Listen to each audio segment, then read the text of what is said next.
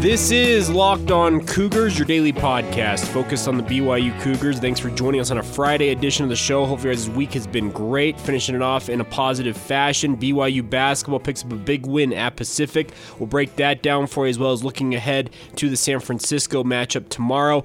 Also talk some BYU football, as always, and of course, catch you up on everything else going on in BYU sports news. Thanks again for joining us. This podcast is proud to be part of the Locked On Podcast Network, which is America's #1 daily podcast network. And with that rundown out of the way, let's get started. This is Locked On Cougars for January 24th, 2020.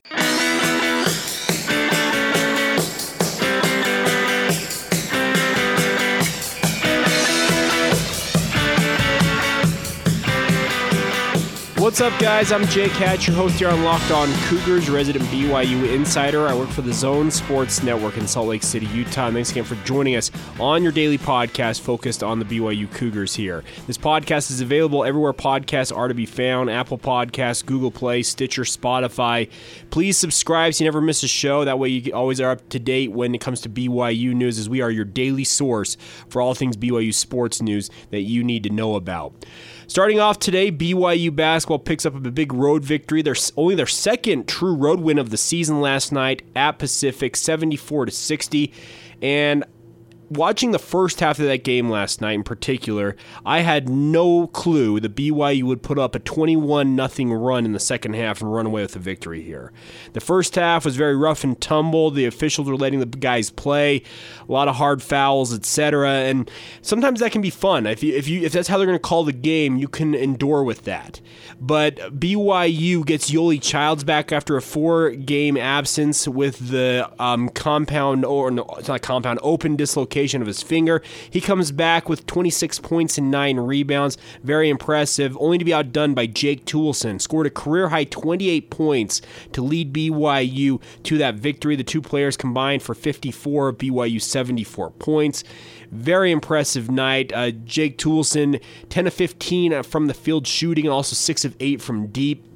And the Cougars shot 50% from the three-point stripe, which is much more towards what they normally do versus the 6 of 20 they had against Gonzaga last Saturday. So I have to say I'm very impressed with BYU in this victory. That's my overall thought. Is BYU, they'd only won the one true road game this year at Houston on a buzzer beater.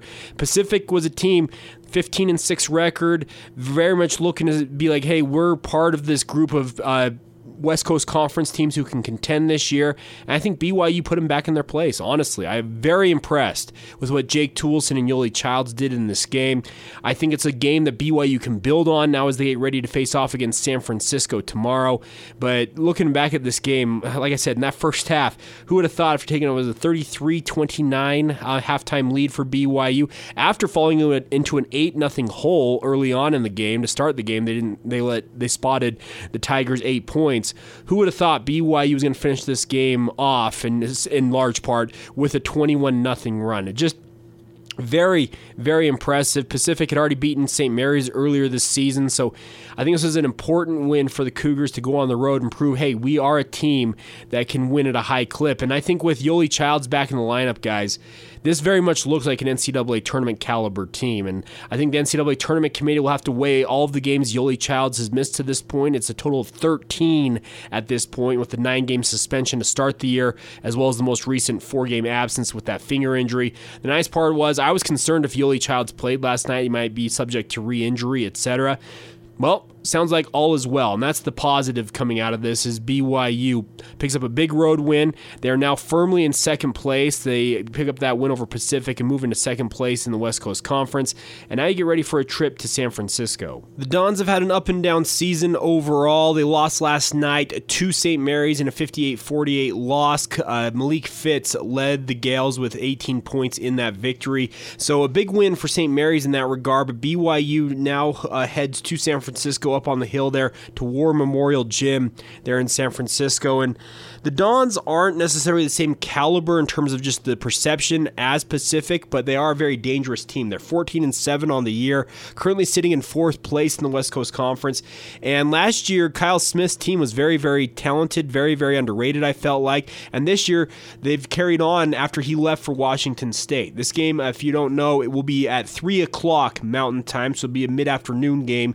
If you're looking to watch it, it won't be an evening game. It'll be a mid-afternoon game on Stadium Network streaming, and also here locally along the Wasatch Front, you can catch the game on KJazz 14, so over-the-air TV as well is an option for you if you live here locally. A little bit of a look at San Francisco. Charles Minlend is their leading player, averaging 15.1 points per game. Also adds just over 4 rebounds. Jamari Boye, they're another guard, 13.4 points per game. And then Jimbo Lowell, their center, averaging 11.6 points per game, 7 rebounds in his own right.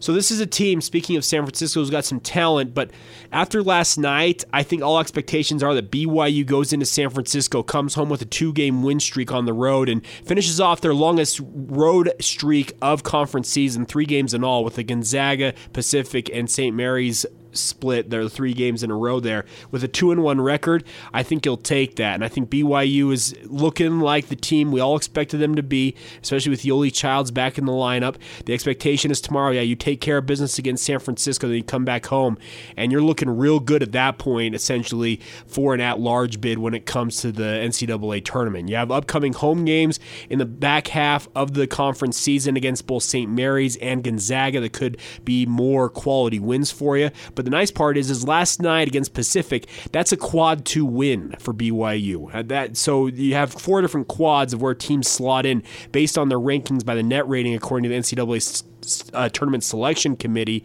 And with how Pacific had been playing, they were a quad 2 win. So it's a quality win for BYU. Tomorrow's game against San Francisco also currently qualifies in quad 2. So you have big opportunity to put together 2 solid wins here. And you'll hope that BYU can go in and take care of business. With Yoeli Childs back, it looks like there's nothing to stop BYU or hold them back from winning this game. Obviously, things happen in games, but after last night, I think expectations, and my expectation personally, is that BYU goes into War Memorial Gym tomorrow and beats the Dons, and then they're coming back home with a very gaudy record. They're sitting firmly in second place in the West Coast Conference at that point, and I just think that the Cougars, they're too good right now to drop games like one at San Francisco would be, or upcoming at San Diego, etc. Something like that. It doesn't seem like this team is capable of doing that. They're too focused on the here and now. They understand what's at stake for them. They understand where they stand right now in the standings. I was talking with some people earlier this week at practice, and they're very aware of the net ratings and where they stand, and they want to just keep it rolling. So we'll see if the Cougars take care of business tomorrow against San Francisco. Once again, 3 o'clock Mountain Time, 2 o'clock Pacific Time out there in San Francisco, streaming on the Stadium Network and also here locally in Utah. If you want to watch the game on over-the-air television, check it out on KJazz 14. So there you go, BYU basketball, massive, massive win I felt like last night for them over Pacific, and now they got to get ready for a date with the San Francisco Dons tomorrow afternoon. We'll talk some BYU football here in a minute, catch you up on some of the news around the BYU football program. Before we do that, though, a reminder for you guys to check out Locked On Cougars on whatever podcast provider you want, but you can make it real easy to listen to the podcast because all you got to do is use your voice. You don't have to even lift a finger to listen to this show. Tell your smart device, your smartphone, your smart speaker, whether you're driving to work, you plug your phone into your vehicle, or if you're at home, just killing some time with your smart speaker. Tell either one of those, play podcast Locked On Cougars. That way you always stay up to date with all of the latest in BYU sports news, and you never miss an episode. It's real simple, it's real easy, and it also helps you be the smartest BYU fan in the room. All right, guys, running down some of the BYU football news around the BYU football program. There are 2 weekends left until National Signing Day, and there will be a number of players and prospects going on official visits this weekend and next weekend to Provo to check out the BYU football program in the hopes that BYU can land their signature come February 5th. A guy that announced yesterday that he's going to be coming on an official visit is Kyle Vassoff from Carlsbad, California. He is a member of the Church of Jesus Christ of Latter-day Saints, a linebacker prospect who put up good numbers in Southern California. We'll see what happens with that. I'm not sure. He's rated as a 2-star prospect, so I would assume that BYU isn't necessarily giving him a scholarship. You never know. And Who knows what happens with that, but he is coming on an official visit. It sounds like some other guys like Jake Griffin, a prep lineman out of Arizona, also expected to make an official visit to BYU this weekend. Next weekend, bigger weekend for visits. Guys like Scotty Edwards, etc., expected to be on campus, but this weekend can't be overlooked. There are some guys that BYU would like to land in the recruiting class coming in to the BYU football program for an official visit, so best of luck to those players as well as the BYU football program on their visits coming. Hopefully they impress enough that they can come away with some signatures.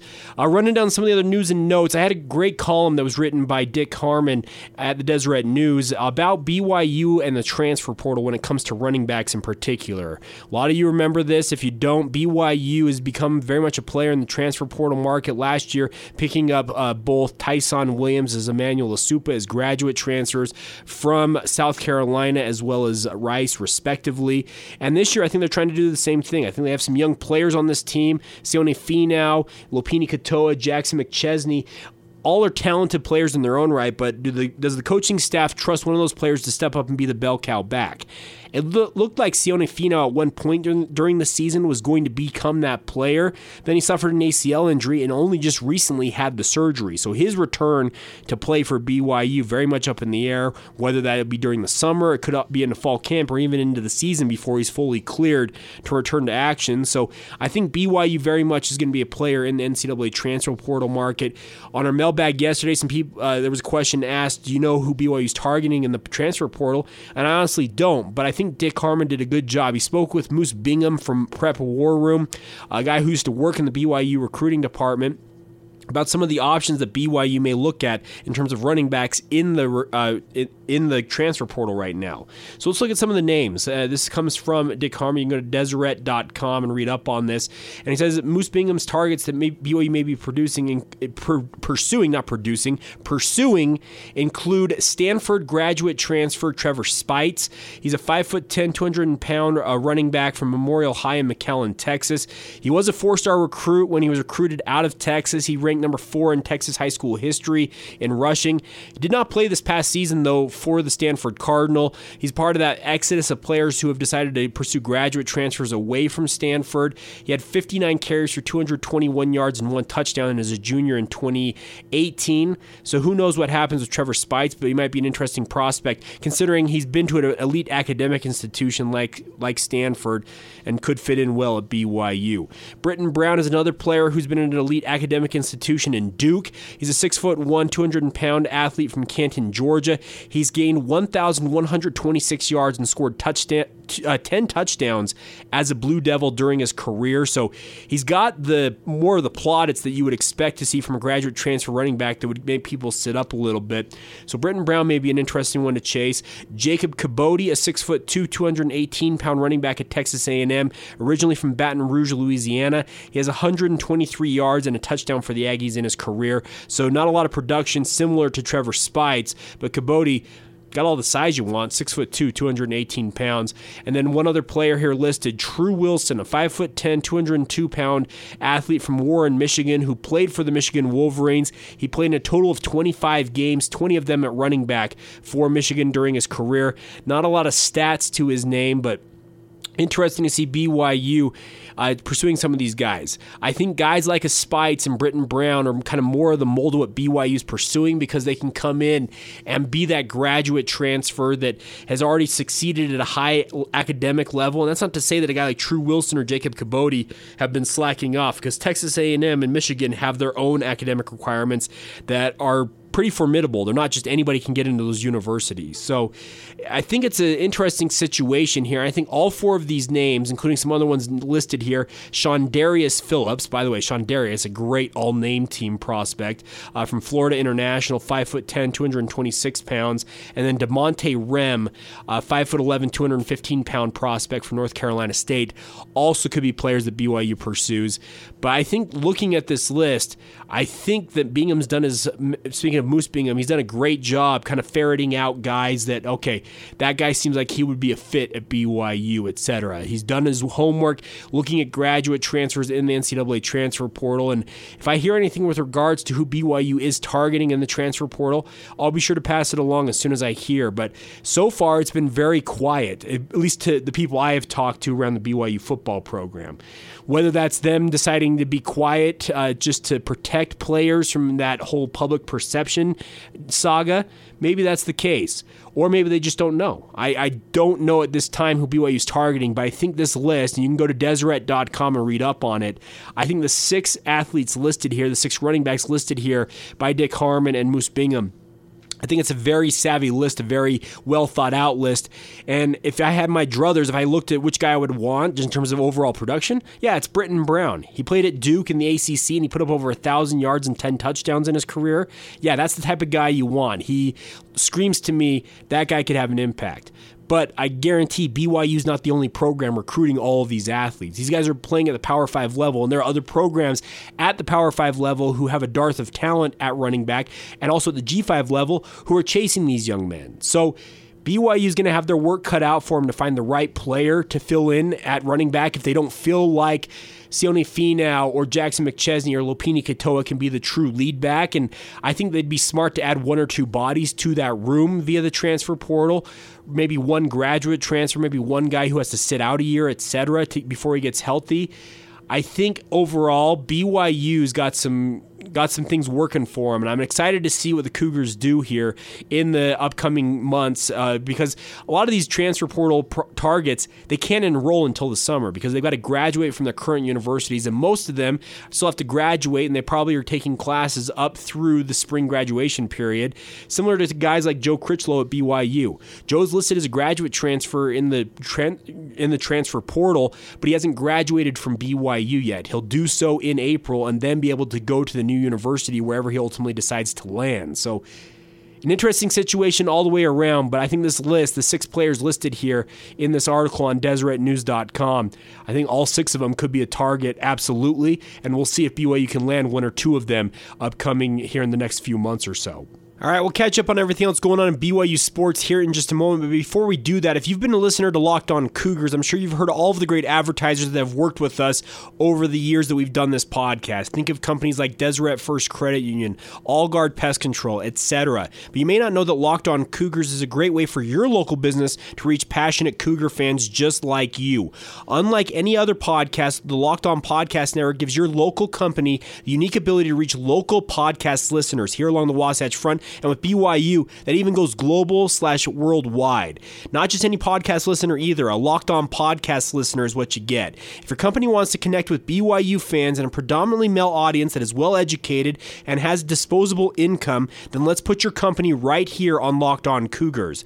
Local fans love to support local businesses, so text the word advertising to 33777 or visit lockedonpodcast.com/advertising. Let us know who you are. We will get our Locked On podcast team, our sponsorship team, to help you with Locked On advertising success. Once again, text the word advertising to 33777 or visit lockedonpodcast.com/advertising to learn more. We look forward to hearing from you and having you on board with us here on Locked On Cougars.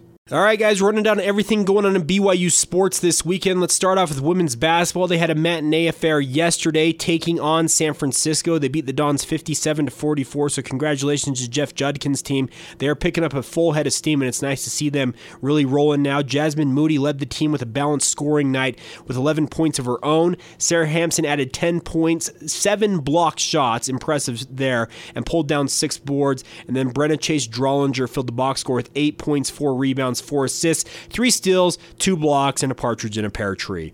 Big win for BYU women's basketball. They're back in action tomorrow as they host Santa Clara at the Marriott Center. Tip-off is set for 2 o'clock Mountain Time tomorrow. The game will be televised on BYU TV. You also can purchase tickets to the game at BYUtickets.com if you want to go out and watch the women's team in action. A couple other notes for you guys. BYU men's and women's rugby, obviously, 2 of the more elite programs in the respective nationwide in terms of the perception of them. They're one of the better teams, just period. Well, BYU men's rugby begins their spring season, I guess we'll call it, They're at Texas A&M today at 6 o'clock Mountain Time. It'll be the Penn Berthy Recreational Sports Complex in College Station before facing off against the University of Texas tomorrow in Austin at 2:30 at Burr Field. So if you're in Texas and you want to support the BYU men's rugby team, check it out. Back-to-back matches at Texas A&M and at Texas tonight and as well as tomorrow afternoon in College Station and Austin, respectively. The women's team was in action last week. They're off this week, though. They began their spring season with a 56-0 drubbing of Grand Canyon University. They'll be at Cal State Northridge coming up next Friday at 3 o'clock Mountain Time. So best of luck to both the men's and women's rugby teams. We'll have a recap for them throughout the spring each and every week for you to catch up on how they're doing. Other sports in action this weekend. Today, 10 a.m. Mountain Time, BYU men's tennis faces off against number 41 Harvard. They're coming off a 4-1 loss to number 66 Old Dominion earlier on in the week. Hopefully they can pick up a win on the road there in Boston at the Barron Tennis Center. Like I said, that's at 10 a.m. Mountain Time, 12 o'clock Eastern Time. Best of luck to Brad Pierce and his squad. They're off to a little bit of a bumpy start. Hopefully they can get it back in order. Women's tennis is in action today against Grand Canyon University in Phoenix, Arizona at the Coulter Tennis Facility. That's at 1 o'clock Mountain Time. And then BYU men's volleyball, number 2 in the country, faces off against number 5 UC Irvine tonight in Irvine, California. That's at 8 o'clock Mountain Time. There will be a live stream on BigWest.tv if you want to watch the men's team in action. Hopefully they can run their record to 8-0 tonight.